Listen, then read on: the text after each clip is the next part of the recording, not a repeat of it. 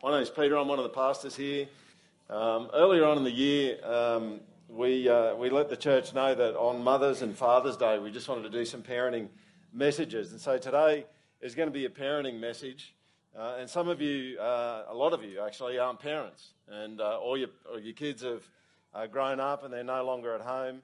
And you kind of go, well, what's the relevance of this? And I want to just say to you, there's going to be a heap that's going to be relevant to you. And this might sound strange, and some parents need to hear this. Your children are people too, and they're like you. And that's one of the kind of the core values of this church is we don't think of children as a different kind of category to the adults in the church. They're just mini versions of, they're mini humans. That's really what they are, and they operate by many of the same principles. In fact, by almost all the same principles that we do. And so what that means is if you're not a parent or your kids have left home, it'll be a bit of a sushi train for you, and you'll just be able to grab something as it goes past because there'll be stuff that will be helpful to you. I want to start here, and this is a place that parents love to think about. Is this one here, behaviour. Behaviour. This is the big one, right? If you're a parent, this is the one that you face all the time. It's the one that everyone sees. It's behaviour is the thing that makes you feel like a success as a parent, and it also makes you feel like an abject failure as a parent. It's so closely tied to our perceived success. Behaviour is the behaviour of your children is what can really embarrass you. Any parents know what I'm talking about? Of your children. The behaviour of your children is the thing that you can imagine other parents talking about behind your back or whispering about. Behaviour is what gets in the way of your plans and the things that you actually want to do. And the bottom line is that behaviour is the pointy end of parenting, and it's the thing that we can want to turn and make go in the right direction when it's going wrong, and that's kind of understandable.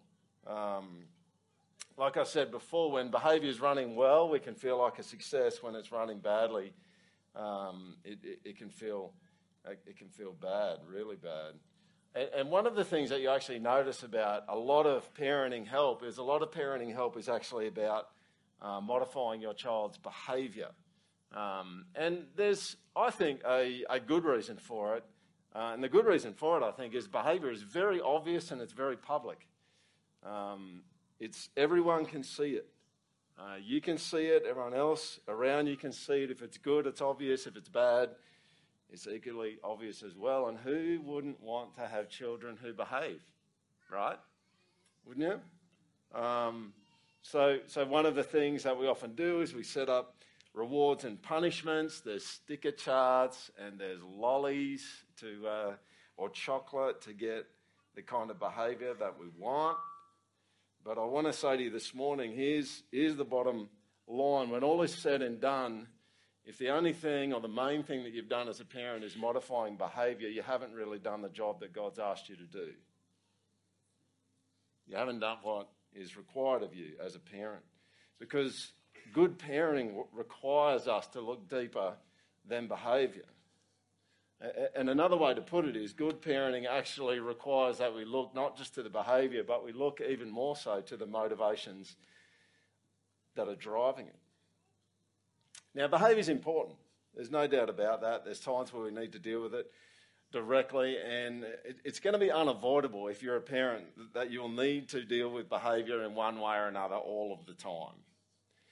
But my point today is not so much that behaviour is unimportant. I think behaviour is important. What I want to say to you is what's running underneath behaviour and what's producing the behaviour is much more important. And when it comes to people, when it comes to humanity, when it comes to your kids, when it comes to you, motivations are the engine room behind everything that you actually do. Your children's motivations are the engine room behind what they do. And your motivations behind the actions that you take are kind of the engine room behind what you do. And now, I want to say to you, we don't need to be talking about motivations all of the time with our kids, but I would suggest to you, if you're a parent and even as a human, you want to be thinking about motivations most of the time.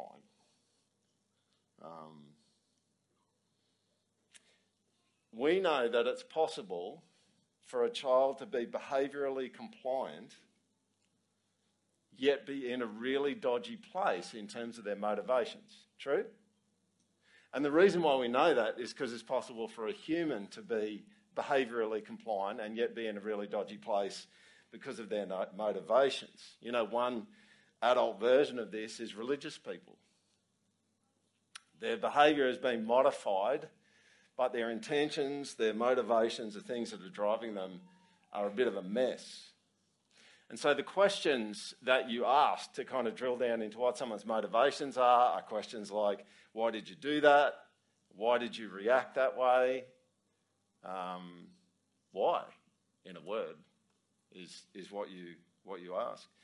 In my counselling training, one of the things they said to us is they said you should never ask anyone why about a motivational thing. And the reason they gave for that is you can ask why, but there's actually a bunch of times for people where they get into a place where they actually don't know why. And it can be quite a confronting question to ask someone why when they don't really know the answer. And I think that's fair enough as far as it goes. And I think that's true when it comes to kids. When it comes to kids, they're not always clear about why they do what they do. And you know how I know that? Because you and I are not always clear about why we do what we do. So while it's good to be thinking about the why question, the motivation question, and you need to be thinking about that most of the time, you probably want to be sparing with how often you actually ask the question why of your children.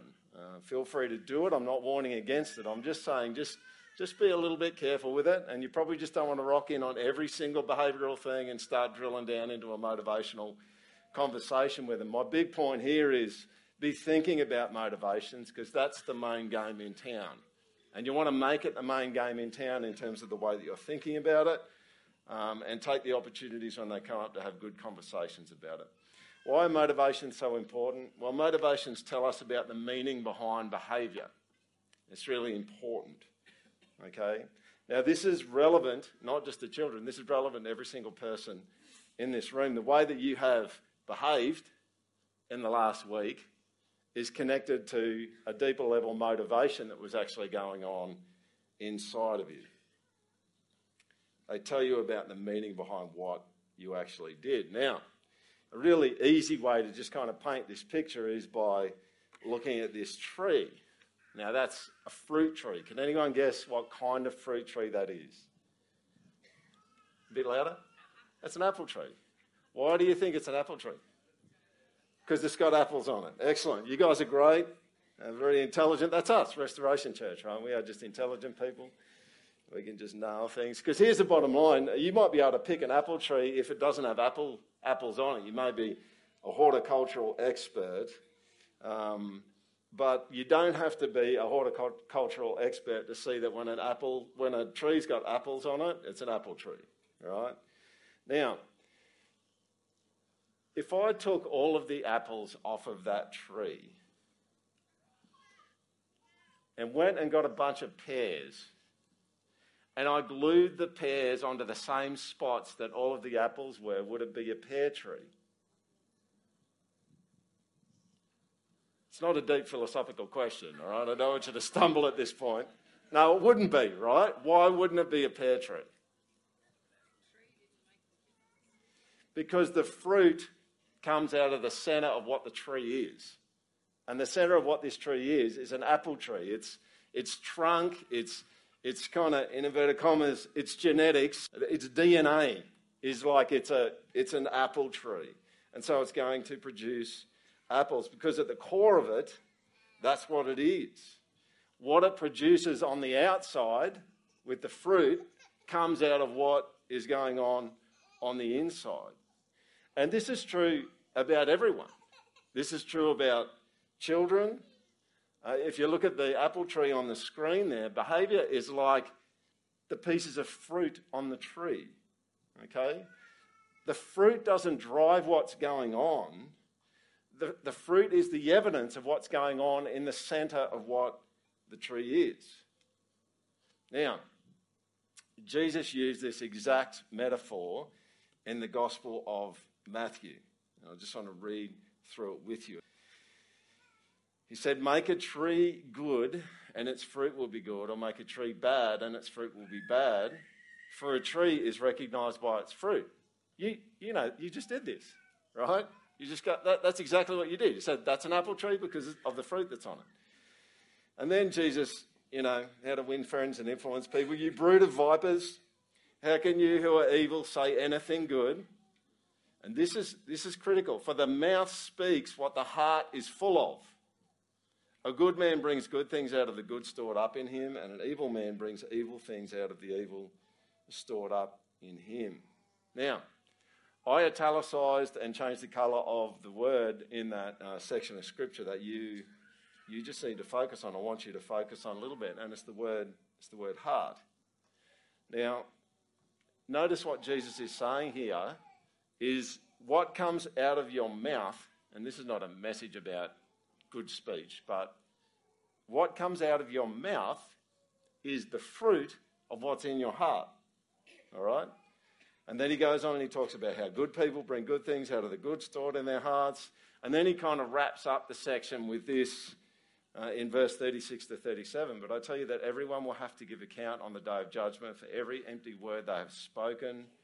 For by your words you'll be acquitted, and by your words you'll be condemned. Now, this is a very confronting section of Scripture, and I'm not here to preach about the actual application of what Jesus is talking about here. But notice what he is saying. Your words will either acquit you or condemn you. And maybe some of you just go, see, there you go. Behaviour's the central game in town. It's all about behaviour. But I would say to you, don't be fooled by that. And your behaviour is the evidence of what's going on in your heart. Specifically, the words are the evidence of what's going on in your heart. And this is why they acquit or condemn you. That's the evidence that, in a sense, that gets brought into the courtroom to prove what has been going on in your heart. Well, what's your heart? Well, Scripture refers to the heart many, many times. Basically, the easy way to describe it is that your heart is the non-physical part of who you are. That's what it is. And it's this unseen part of you and I that actually matters the most. Behaviour does matter, but the heart is what matters the most. And I want to just say to you, if you're a parent, it's really hard to keep your eyes trained on the hearts of your children. Because the thing that is so obvious, the thing that's in your face so much of the time, is their behaviour. Now, if you've been in Restoration Church for a while, some of you probably go, he's got this one on repeat again today, because we've talked about this stuff. We have talked about the heart. We've talked about the heart a lot because Scripture talks about the heart, and that's usually a good plan. When the Bible talks about something a lot, you should talk about it a lot. We live in a culture that talks about the heart, but the interesting thing about the way that culture thinks about the heart is culture thinks about the heart mostly as an emotive thing. You need to follow your heart, you need to follow your emotions. And that's helpful a little bit, but it's a bit limited. So I want to just, for those who've been around, you've heard me say this before, but if you've joined us in the last few years, let's just get everyone on the same page. The heart is a non-physical part of who you are, and if you actually just did a search in Scripture and just search for the word heart the whole way through Scripture and read the verses that were connected to it, you would actually find that the heart is comprised of the mind, the will, and the emotions. That's what you see. And I'd encourage you to actually go ahead and do that because it pops up all over the place. But I'm just going to cut to the chase a little bit this morning and just show you 3 verses that speak of this very thing. Here it is on the screen. The heart of the discerning acquires knowledge, for the ears of the wise seek it out. Proverbs 18:15. Do you see what that is? That's the mind, right? That's the thinking. will turn my heart toward your statutes and not towards selfish gain. You see what that is? That's the will. It's referring to the will there. It's Psalm 119, verse 36. And the last one there is emotions, which is Hosea 11, verse 8. My heart is changed within me, all my compassion is aroused. Now, there is a lot to say about each of these three categories, and I just want to make a few comments about them just to get you started. But seriously, I could do a whole series on this, right? Because I think this is really, really helpful to kind of drill down into how all of this works. But one of the ways that people can think about the mind, the will, and the emotions is that they're three distinct parts of the heart, and that one of those is operating at one point in time, and then another one's operating at another point in time. Does anyone remember this? Yeah? Yeah. What's this? No, it's not Game of Life. I can say that because she's my sister who just suggested that. What is it? Trivial Pursuit. Trivial Pursuit was a dumb game that asked a whole bunch of questions that most people didn't know the answer. All right, and then the team that had the nerdiest, intelligent person kind of won. That's kind of how it worked. And what you did is, as you went around the board, you answered different questions based on different coloured categories. And if you got the question right, you get one of these pieces that want to go in the little piece that was your game piece. This is one way that you could think about the mind, the will, and the emotions, that they're separate, compartmentalised pieces, distinct parts where one operates and the others actually don't. But I don't think that's the case. I think that the mind, the will, and the emotions are actually three parts to the heart that are always in action and always pushing and pulling on one another. There might be a time when one of them is more prominent, and then another time where it's less so and one of the others is more prominent. And I actually think that this is what you see in Scripture too, is that they're all kind of in play all of the time. I want to give you an example of a time and a place with children where the mind, the will, and the emotions can all be in play together, and it's this one. Right? Who gives an amen to that? It's like, yeah, I've been there. Who's thinking mostly about how the floor's dirty at this point? Yeah, a few people. Yeah, right. Some of you have lived this. This is a shopping tantrum, right? And you better believe that a shopping tantrum or any kind of tantrum, the mind, the will, and the emotions are all wrapped up and running at the same time. Now, if I had to ask you which one was most prominent at that point, the mind, the will, and the emotions, which one do you think it is? It could be the emotions, yeah. You could argue that. What would be another one? What would some other people argue? The will, right? Maybe at the end. I mean, the emotions really fire up along the way, but then at the end, will big time becomes the part of the heart that's going. But it doesn't take too much to think about this kind of situation to go, yeah, I'm pretty sure the mind would be working in there as well. They're kind of all in play. Now, this is a classic example. If you go to that child in the middle of a tantrum and want to have a conversation about motivations, how do you think that's going to go? It's not going to go well, right? And if you try it, because you go, oh, Peter said this on Sunday morning, right? And you're in Bunnings on Tuesday afternoon after work, and your kid loses their nana, right? And you go, I'm going to have a chat about motivations. Like, I didn't say to do that then, right? I didn't say to do that then. What's going on when a child's having a tantrum? Well, there's behaviour going on, and it's in your face.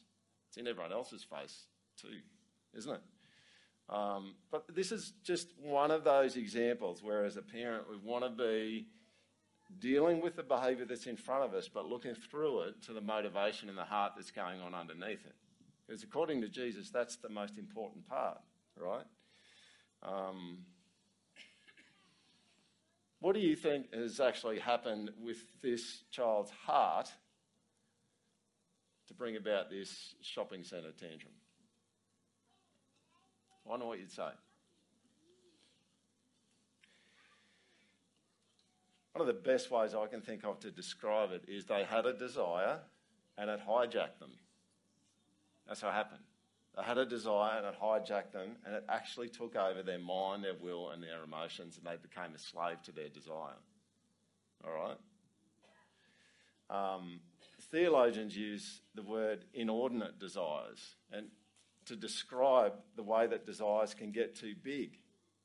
It's not that the desire in itself is necessarily wrong, although there are some evil desires. It's more that a desire got too big and it became inordinate.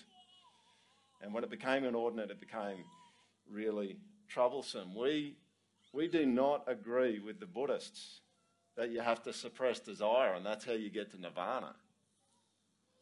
We think desires are okay, by and large. There's evil desires which are not, but there's a lot of desires that are okay. But the problem becomes not when those desires exist, but when those desires get too big.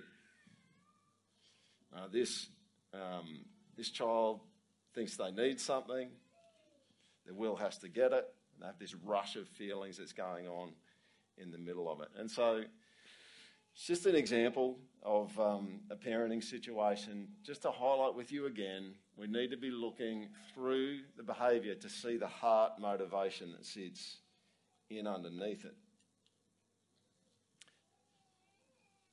This is the point of the first half of what I want to talk about this morning. When you think about parenting, you need to be thinking mostly about what you can't see, not what you can see. Okay? And I know this is not new, but I was talking with Ange about this yesterday. You just need to be reminded of stuff as a parent. Does anyone know what I'm talking about? You seem to go, oh, that's right, that's what we're doing. Because for the last week, I've just been looking at what I could see. I need to be thinking about what I can't see. A few caveats, and then I'm going to bring some specific application of this to a couple of different scenarios. Every parent has moments, gritty moments, where you just want a silver bullet, right? Does anyone know what I'm talking about? It's like, give me the trick that's going to work to make all of this go away. And you know, there might be one of those about 1% of the time.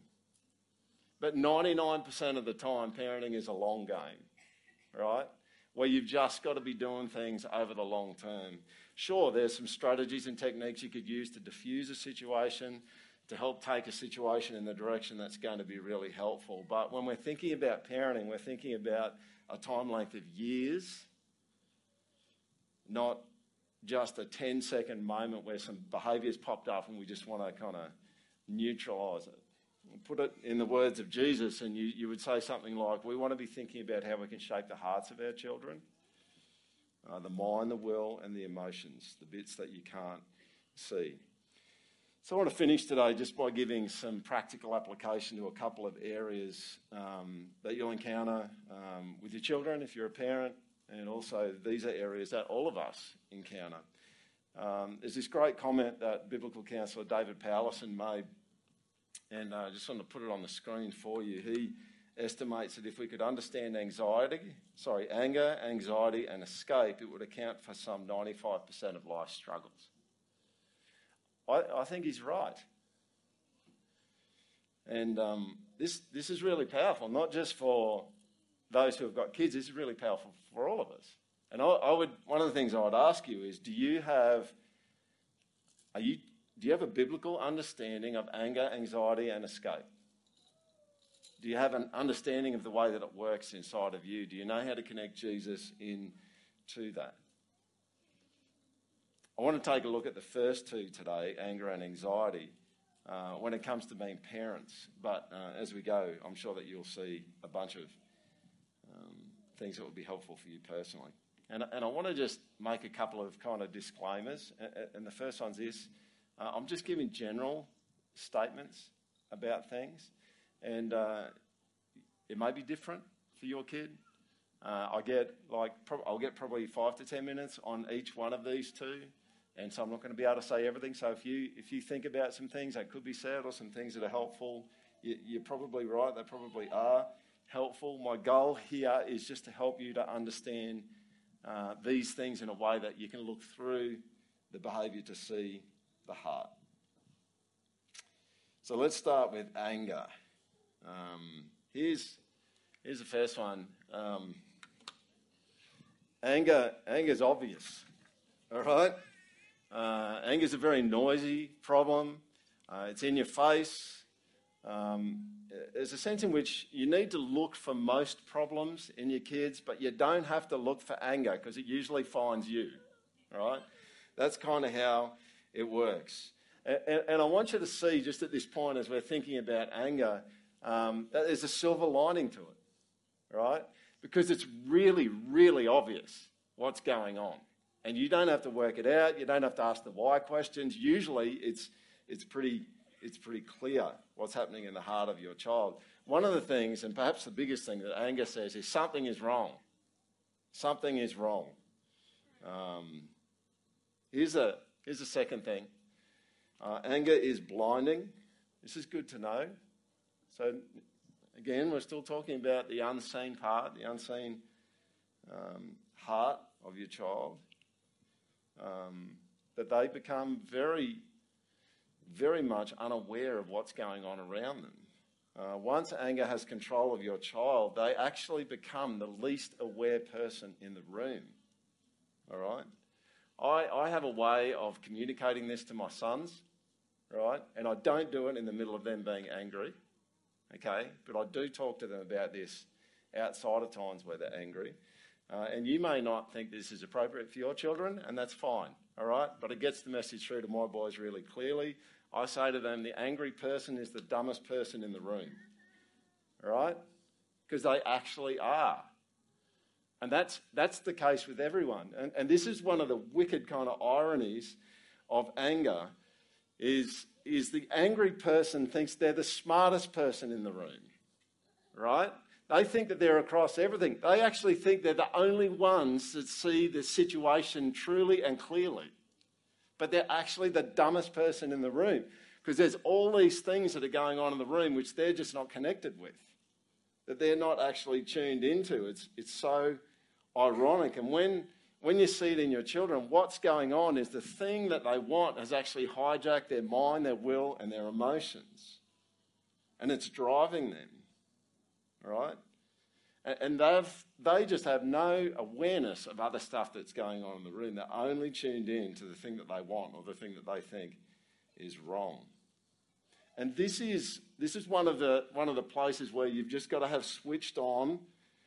I'm looking to the things that are unseen, even as I have to deal with the behaviour and the things that are seen. Right? You can't have a conversation with an angry kid about why they're angry, all right? You can't have a conversation with an angry adult about why they're angry. It just doesn't work. I mean, the amount of self-control that it takes to actually dial things back for an adult who's angry is massive. Some people can do it, but most can't. Anger happens because some kind of desire has hijacked your child and it's driving them. They want what they want. The behaviour is a problem, and you need to deal with the behaviour that's in front of you, and you need to stop harmful things happening because, man, kids throw stuff, right, when they get angry, and it can actually be really dangerous. And you do need to engage with the behaviour, but you just need to know that they're being ruled by a desire is actually the bigger issue that's in play there. It's just that you can't actually talk about it right then and there. And you can see how with anger, you can actually get, at the right time, you can get really specific with what repentance looks like at that point, right? Because you can talk about the desire that ruled them and help them to apologise and ask for forgiveness from the Lord and from their brothers and sisters or their mum and dad, and it's really, really clear. Here's a final thought about anger, and this is not just about the unseen in your children, this is about the unseen in you as well. Anger is contagious. You just got to be on your guard for this, that people get angry at angry people. That's kind of how it rolls. And the logic behind it is actually quite straightforward. Like when you have someone who's using their power to grasp after something and to get what they want, all of a sudden what happens is there's other people in there that are missing out on what they want, and so then they get angry at the person who's getting angry about not getting what they want, and then everyone's getting angry about not getting what they want. You see what I'm saying? That's kind of where it ends up. And this is why Scripture is really clear about the fact that you need to be slow to get angry. Proverbs 15 verse 1, a gentle answer turns away wrath, but a harsh word stirs up anger. And I would just encourage you, and I think this is hard, but when your children are losing their minds, like almost literally, don't lose yours. Don't lose your mind. It's like the last thing. Now, have I done this? Heaps of times, right? So I'm not standing up here as an expert. I'm standing up here as a fellow struggler who knows that this is true and is working in this direction, right? How many times have you been in a situation where your kid's just getting really, really angry, and then you start getting really, really angry, and all of a sudden everyone's angry and no one's having a good time? Have you noticed that? No one's putting their hand up and going, this is like awesome. I am so thankful that the Lord brought me into this family right now, right? Because everyone's just angry and going at each other. You need to stay calm. Because here's the thing, and this is the scary thing from a parent point of view, is that if you join your child in the very behaviour that you don't want them to be doing, you're modelling that that's how you handle a situation that gets out of control. You see what I'm saying? We want to handle power differently to the way the angry child or the angry person handles it. Because the temptation inside of us is like, I'm going to overpower the disrespect and the dishonour that's happening here with my power and just shut you down. Now, I'm not saying that parents don't need to be strong in those moments, but do you see the difference? When you grasp after it and just go, I'm going to shut this person down with my anger and my power, that's a problem. You see, your kids trying to overpower the situation to get what they want, and then if a parent comes in to overpower the situation to get what they want, that's really problematic. So here's what we want to do. This is an all play, and it's an all play if you're in situations with angry people. When people around us are overreacting, we want to be underreacting. That's what we want to be doing. When people around us are overreacting, we want to be underreacting. And in the context of parenting, when you underreact, when your child is overreacting, you know what you're saying to your child? Here's what's honourable. Maintaining self-control in the midst of not getting what you want. You see that? That's what you're saying to your child. And it's kind of, if you've been around at church over the last month, we've been talking about power and strength. This is a radical redefinition of power and control.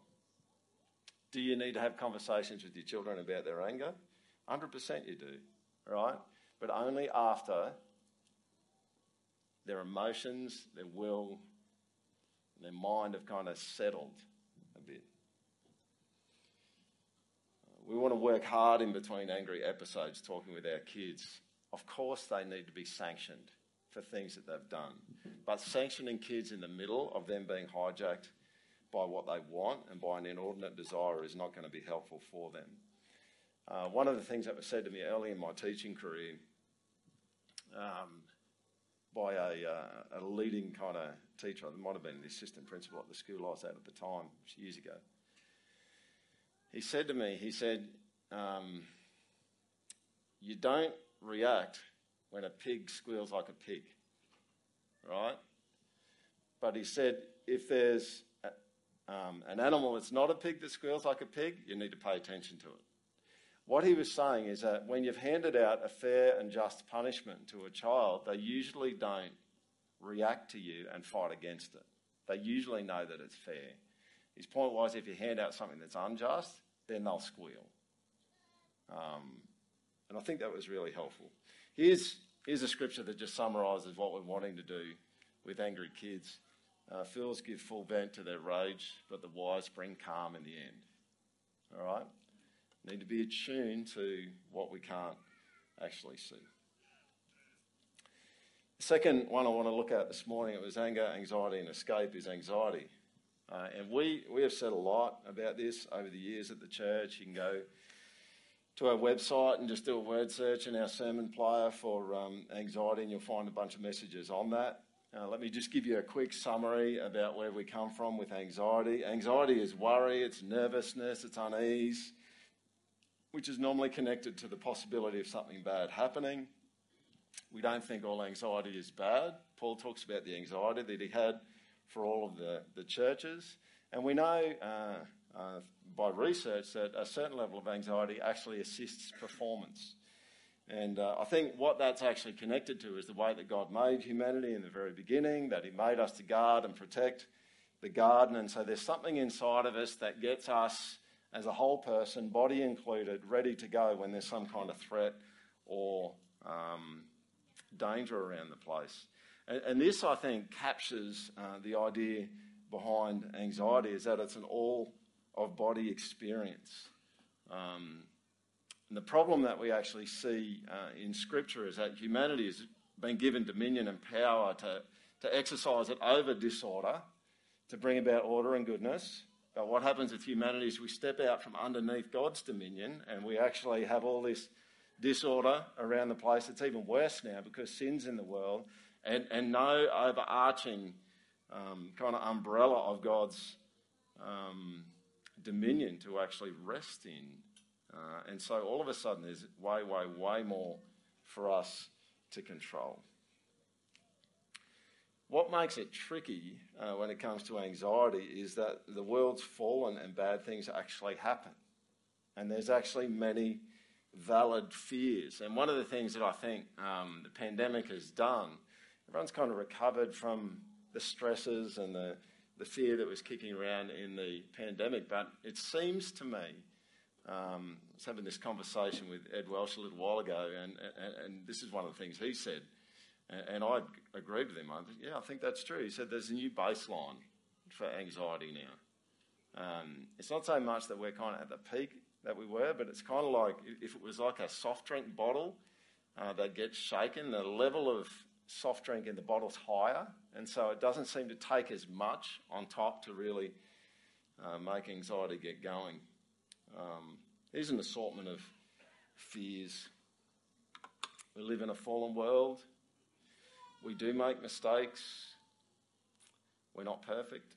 We do fail. People do hurt us. Danger, crime, and trauma are real. Bad things happen. People reject us. This is true. This is true. And what it actually says to you is that there's some kind of logic to anxiety. There's a side of it that kind of makes sense, and there's a side which doesn't.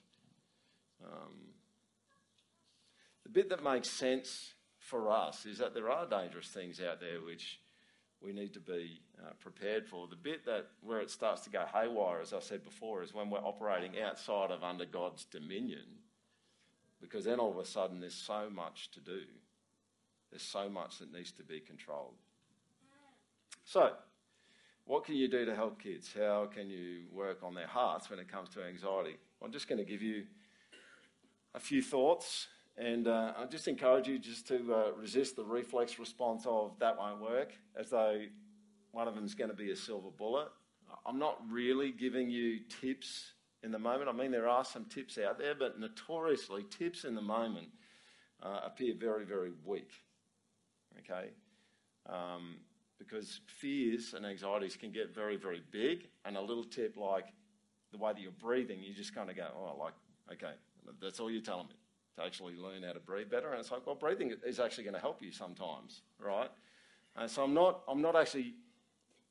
giving you tips as much as here's how to think about the way that you're, the opportunity that you've got to shape the unseen in your children. Here's the first one. Teach your kids that there is a loving God who is bigger than the worst thing that could happen to them. Now, some of you go, how long for? I don't know. 60 years? That would be a good thing to keep saying, wouldn't it?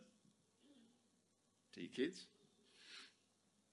I was reading and meditating on Revelation chapter 1 the other day.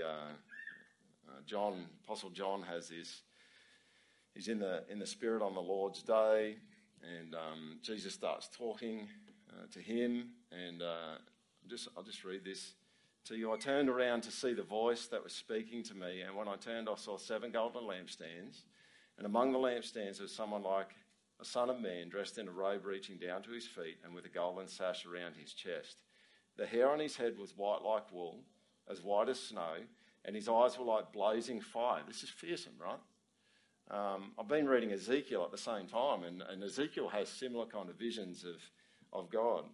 The hair on his head was white like wool, as white as snow. His eyes were like blazing fire. His feet were like bronze glowing in a furnace. And his voice was like the sound of rushing waters. In his right hand he held 7 stars, and coming out of his mouth was a sharp double-edged sword.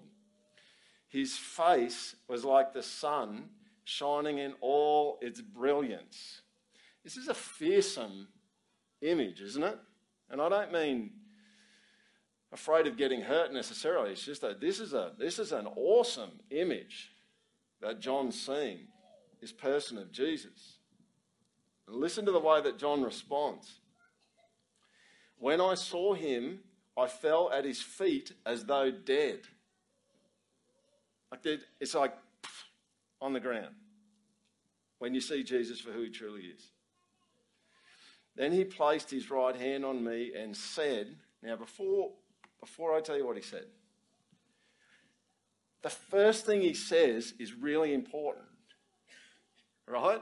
If you were there and you were John and you were looking at Jesus and his voice was like the sound of rushing water and he had a sword coming out of his mouth and his eyes were like blazing fire and his face was like the sun shining in all of its radiance, the very first thing that this person says is like really, really important, isn't it?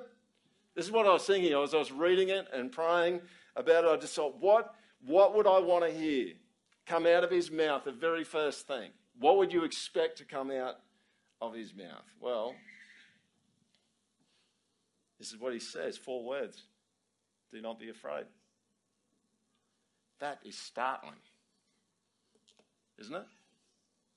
Now, if I'm John and I'm on the ground as though I'm dead, I'm not expecting him to say that.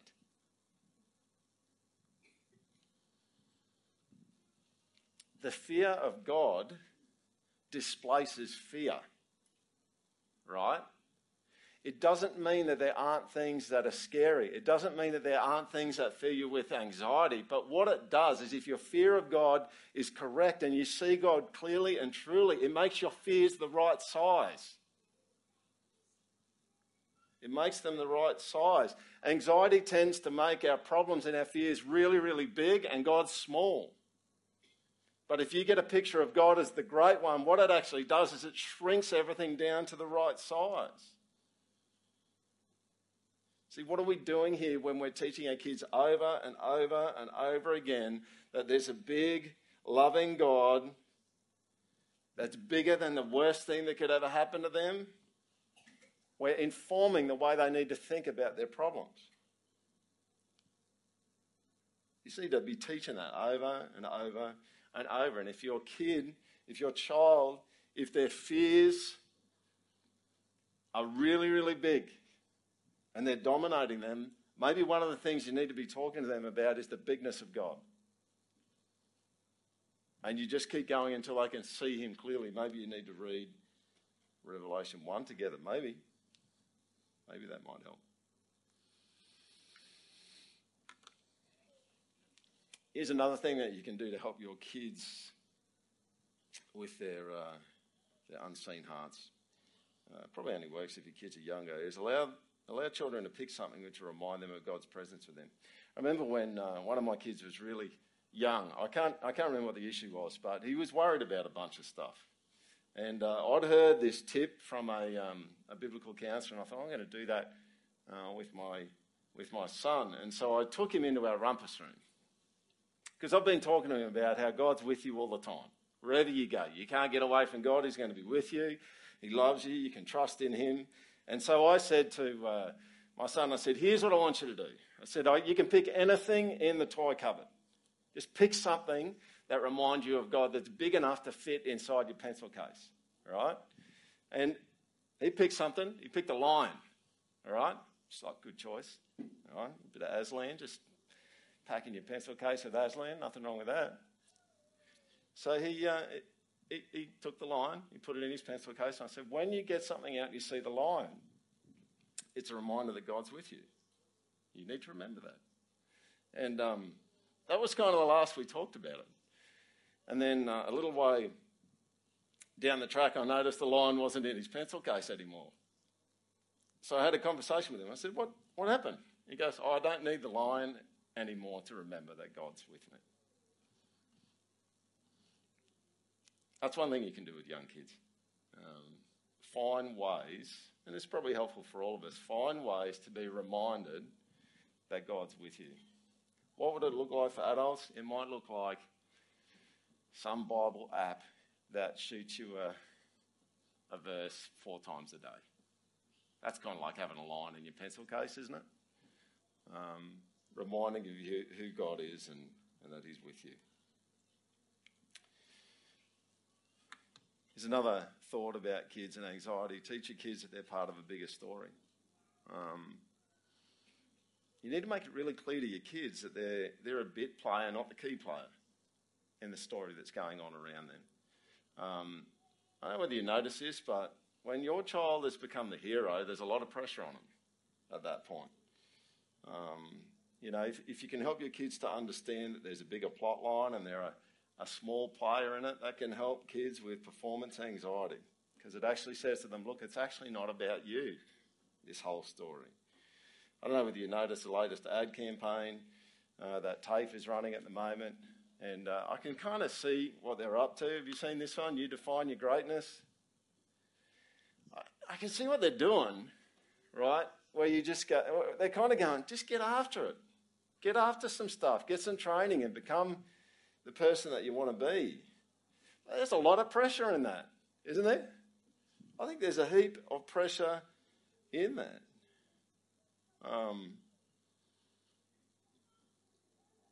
It all depends on you. If you're really bad at stuff or you're really slack, you're going to be in strife, right? What's the world that you're in? Well, the world that you're in, you're not the hero. I'm not the hero. None of us here are the hero. Jesus is the hero. God's not holding auditions for the hero's spot, like it's already finalised and sorted out. And here's something else about the story that all of us are in. The story that we're all in is a story where for those who love God, every single thing that ever happens to you or has happened to you will all be turned to good. That's the story that we're actually in. Everything.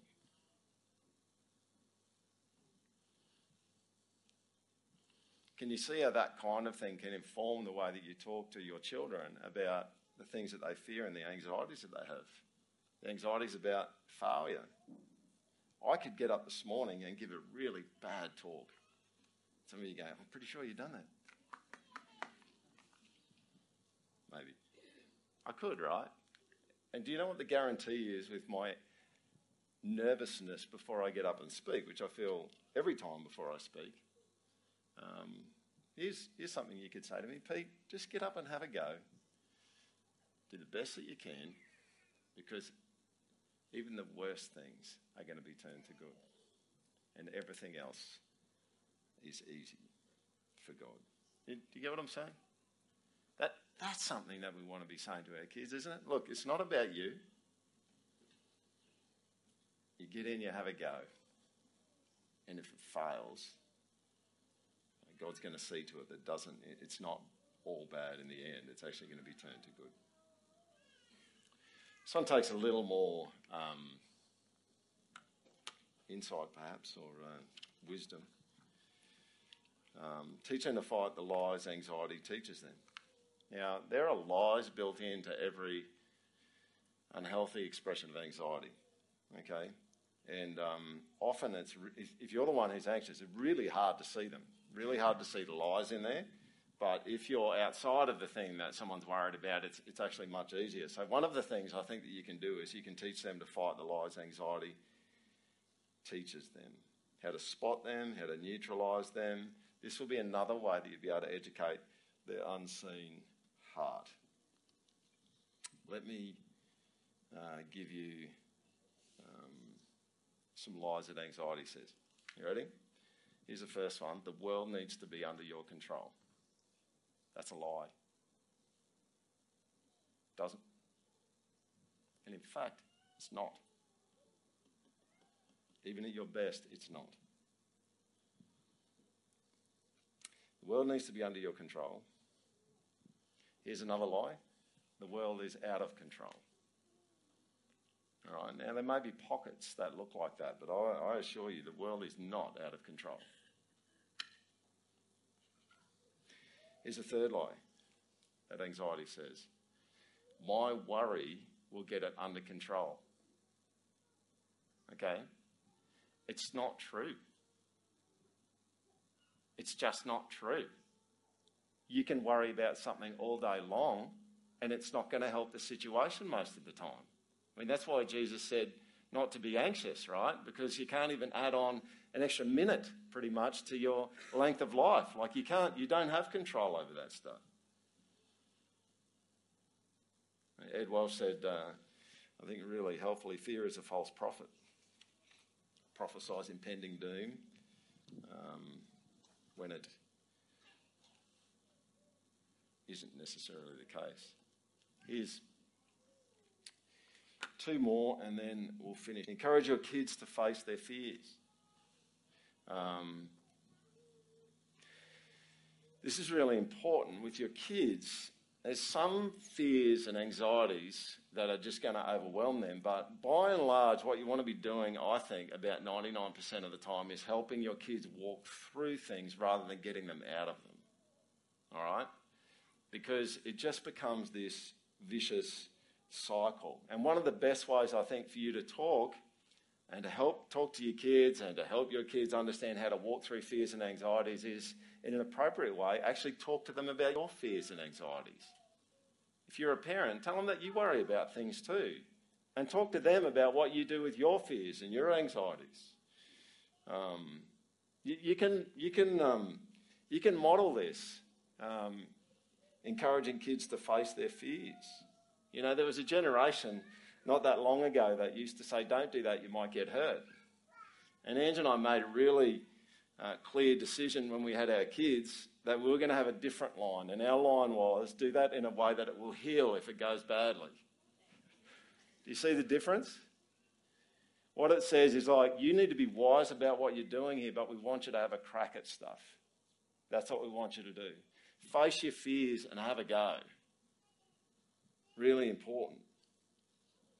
And here's the thing. Some of you go, my kids are struggling with anxiety that's just too big. And I just go, well, just do it in small increments, with small things. I mean, do you think Moses had any sleepless nights after God said he was going to provide manna every morning and that you couldn't store it up in your Tupperware containers? Do you reckon? Do you reckon any of the people that went out and filled up Tupperware containers when they shouldn't have, and it bred worms and it stank, probably might have been diagnosed with some anxiety problems in our day? Probably. Maybe it was a whole bunch of people that struggle with the anxiety and they wouldn't get diagnosed with an anxiety problem, but they just struggle with the fear that I don't know whether this is going to be here tomorrow. I can see it here now, so I'm just going to control it and make sure I've got enough for tomorrow. Well, God's a bit annoying. Let's just say that. You know, I find God annoying sometimes. It's not his problem. He's just a bit annoying sometimes because he actually said you get one day where you can save enough manna for 2 days. The rest of the time you need to go to bed and you need to trust me to bring the manna in the morning. Right? And this is actually the way that God deals with our anxieties, is he calls for us all of the time to relationally trust him.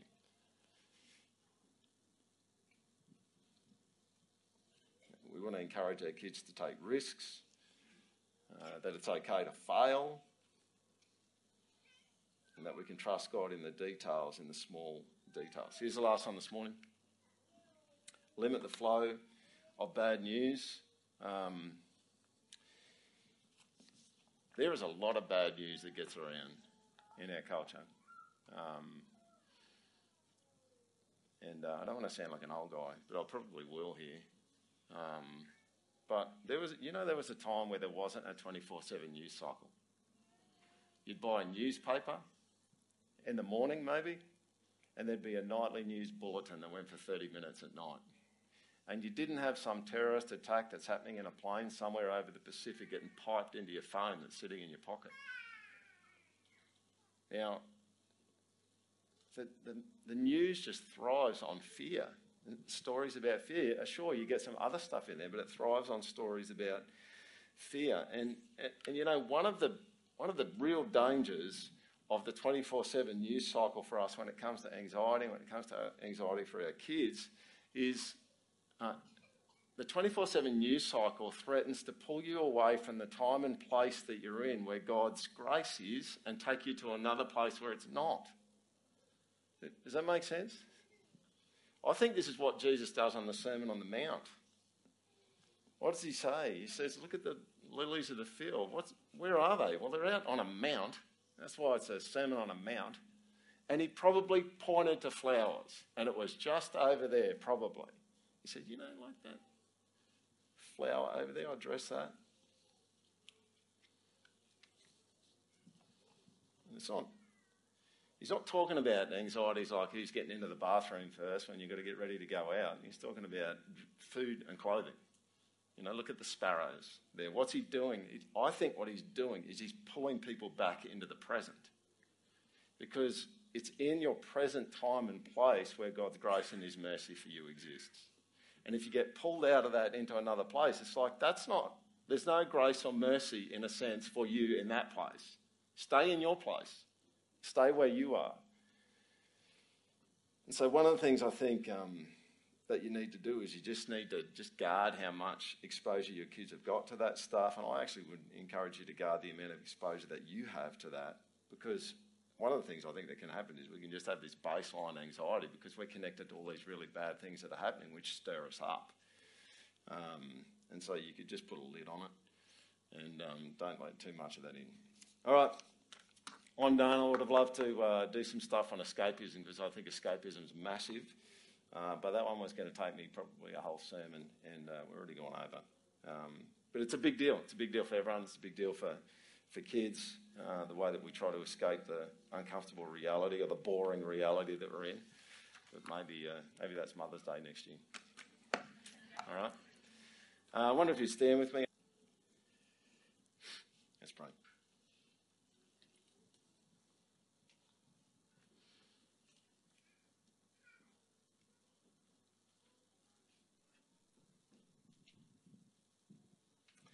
Jesus, there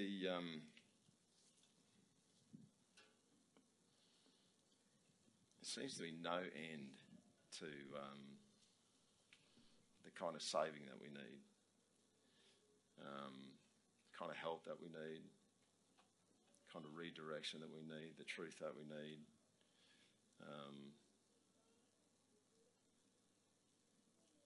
Every day we wake up and we find some more places, perhaps, where we need your help, we need your direction, we need you to save us again, rescue us again.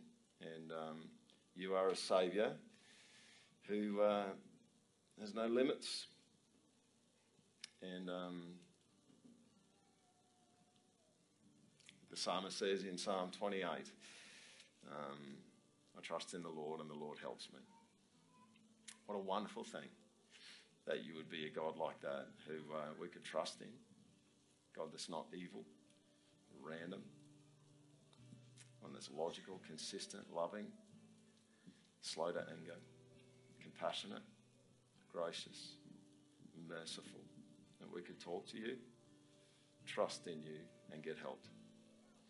I just pray for that for all the parents here today. I pray that you would help the parents to be good parents. Help them to be able to lock in on the hearts of their children. You give them ways to get around their children and their hearts, not just their behaviour, and shape those and turn their children to you. So their children will grow up one day and be able to say, as the parents, many of the parents here have said, I trust in the Lord and he helps me. Amen.